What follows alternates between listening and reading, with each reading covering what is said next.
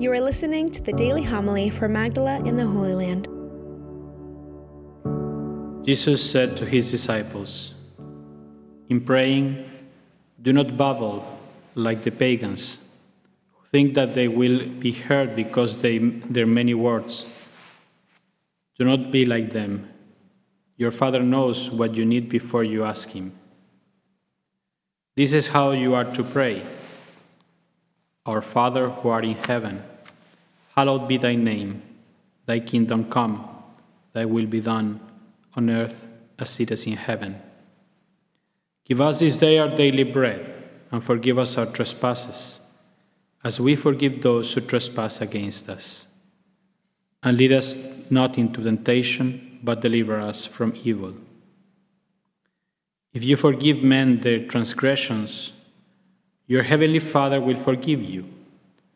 But if you do not forgive men, neither will your Father forgive your transgressions." The Gospel of the Lord. Praise to you, Lord Jesus Christ.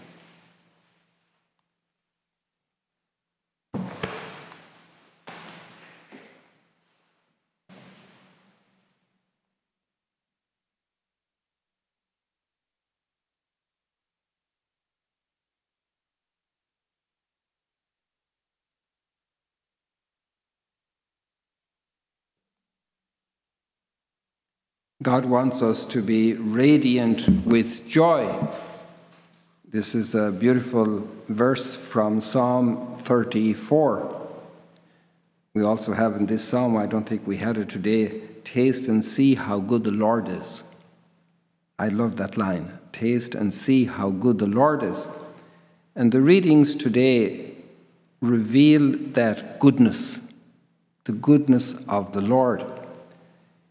And he brings the rains down from the heavens, and we know in this region that that is a big blessing.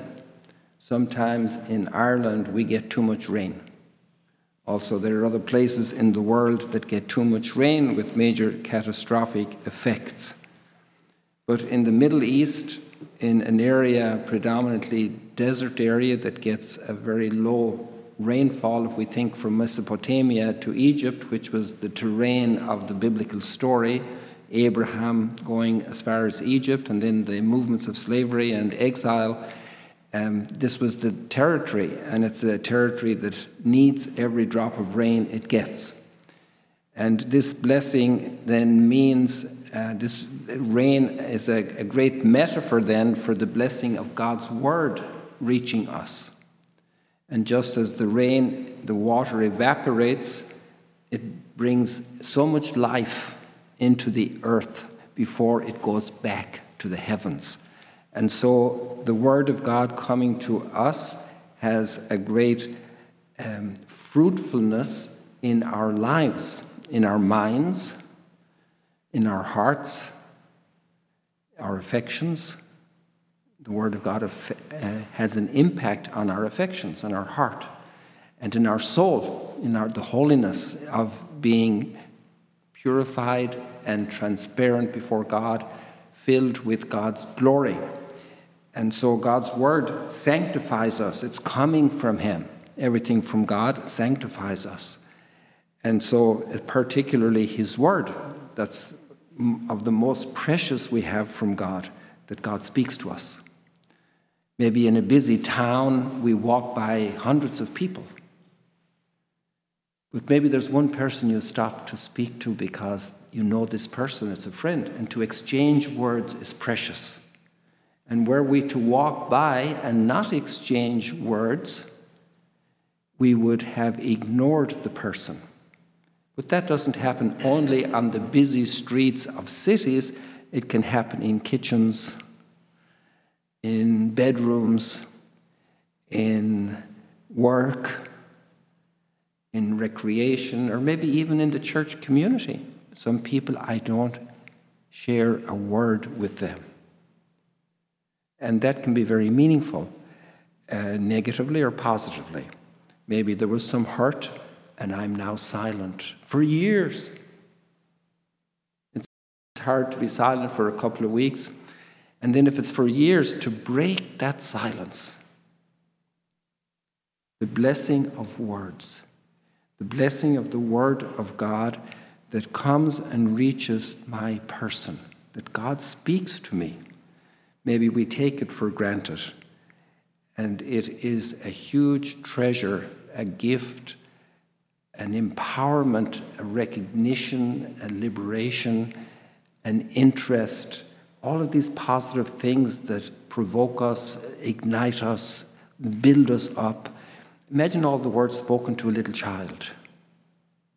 Simple words with a smile, with a tickle, and to get the child to think, to interact. And God is speaking to us like this. And every time we let God's word address us by reading it, by hearing it at Mass, by listening to somebody speak it, even if it's a tape recording, it's a beautiful gift because it's God's word that's reaching us. Then we have in the Gospel our words reaching God. And it's interesting, the perception of the Jewish people, when Jesus says something like explaining things, he doesn't explain things they don't experience, because you can't use that as a metaphor. If you don't know about it, what's the point talking about it? But if their impression is that the pagans are babbling, then it's their impression, and that they hear the pagans babbling. So he says, don't babble like the pagans. It's not about the number of words you say that impresses God. It's about the content and the attitude of the words you say that reach God's heart. The Father knows what you need before you ask him, but we need to have the exercise to pray. And it's difficult for us. Sometimes it's easier for us to go out, us men, to go out and build a wall, cut bushes on the farm. But to talk can be more difficult. Sometimes we tend to quiet, to solitude. We don't have words. Some people need a lot of conversation. They need to share a lot. They need to be listened to. And that's also a great exercise. But here we're invited to pray, and to pray with the right attitudes. And the Our Father is considered and been spoken of so often throughout history as the greatest prayer, taught by Jesus himself, an instruction in synthesis of how we should pray. St. Augustine commented that there's no prayer we could say that is not in the Our Father, and that every prayer we can test, every prayer we say, does it match the Our Father? One of the lines of the Our Father is it a prayer of praise and a prayer of addressing the Father, a prayer of wishing for his kingdom to come, a prayer that his will be done in my life, just as it is in heaven, here on earth. And then the petitions for bread, and the petition for forgiveness, and the petition to be protected from evil. These are great, great prayers. Petition for forgiveness is coupled. We ask God for forgiveness, but he teaches us that we need to grant forgiveness.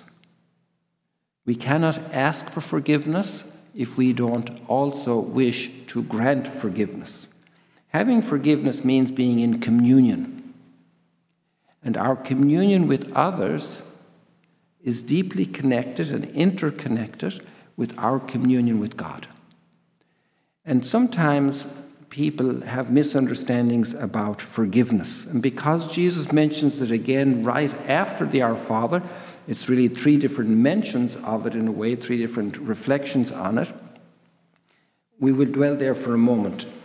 Some people don't want to forgive because they are under the false impression, they don't think it's false, but they think if they forgive, that makes that bad behavior okay.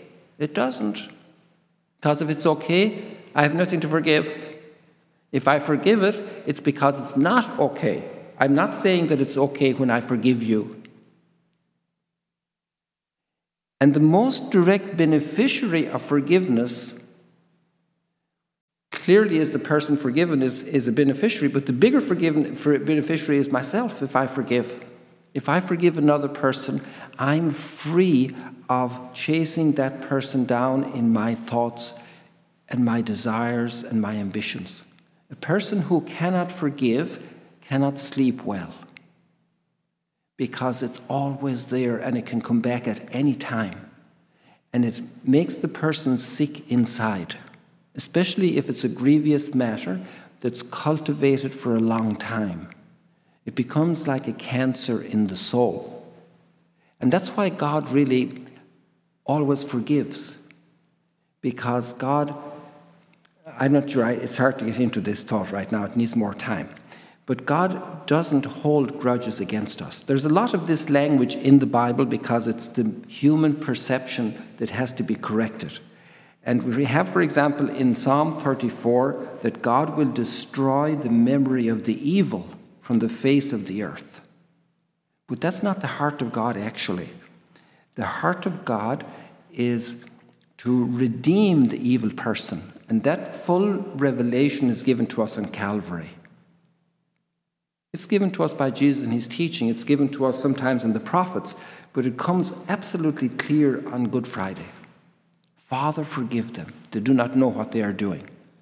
And this is very, very powerful. This total will to forgiveness. And in our communion with God, we need to grow into God-likeness. We are made in his image, but we are called to grow into his image as well. We have deformities in the image. And if we hold on to grudges, it does us a lot of harm. It deforms us. It makes us not like God. So there's a lot to work on this, but it's a great path to learn forgiveness.